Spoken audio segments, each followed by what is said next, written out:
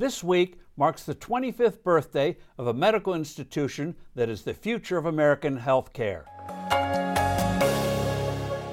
Hello, I'm Steve Forbes, and this is What's Ahead, where you get the insights you need to better navigate these turbulent times. The Surgery Center of Oklahoma is celebrating its 25th anniversary. Founded by Drs. Keith Smith and Steve Lantier, this medical facility is a living healthcare revolution that provides all kinds of surgeries for hips, knees, shoulders, eyes, elbows, gallbladders, hernias, necks, nose, the spine, the heart, and so on. Their goal was to provide the highest quality care at reasonable and disclosed prices, full transparency in other words. Its surgeons are board certified and outcomes are outstanding. But what makes the center so unique and revolutionary is that it provides these operations at a fraction of the cost of traditional hospitals, often 70%, 80%, or even 90% less than what a typical hospital would bill the patient for. Dr. Smith cites the example of a man from Georgia who needed a certain urological operation. He asked the center what the price would be. The answer, $4,000. The man was stunned. His local hospital told him that the facility fee alone would cost $29,000. When this individual quoted the center's price, lo and behold, the local hospital slashed its price. The patient saved $36,000.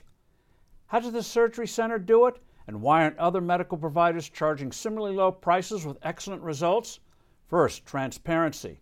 The center posts all-inclusive prices online, no post-operative billings. Take a look at its website, surgerycenterok.com. It's a marvel of simplicity and clarity. If an operation ends up costing more than the quoted price, the center eats it. Both hospitals and insurers are fiercely resisting mandates instituted by the Trump administration to provide pricing transparency. No wonder. Here's one example from countless others. Several years ago, a researcher, after painful effort, found that the price of nuclear stress tests for heart patients at various New England hospitals and clinics ranged from $1,450 to over $7,000. Second, the center is a cash business. It cuts out insurers, government and private. Patients pay the posted price. Now you'd think that would mean more costly health care. It turns out to be strikingly the opposite. For a variety of reasons, the current American system perversely rewards hospitals and large insurance companies for administrative bloat and high pricing. There was no incentive for hospitals to imitate what the surgery center was doing. In fact, traditional hospitals several times tried to put the center out of business via regulation. Now, assuming the government doesn't totally take over health care, the surgery center's model is about to become widespread big time. Most company-provided health plans have high deductibles and co-pays.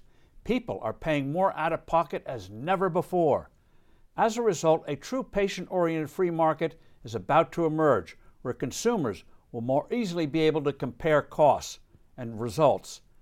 Thanks in no small part to the pioneering successful efforts of the Surgery Center of Oklahoma, we may experience a world of more and better health care at far, far less cost.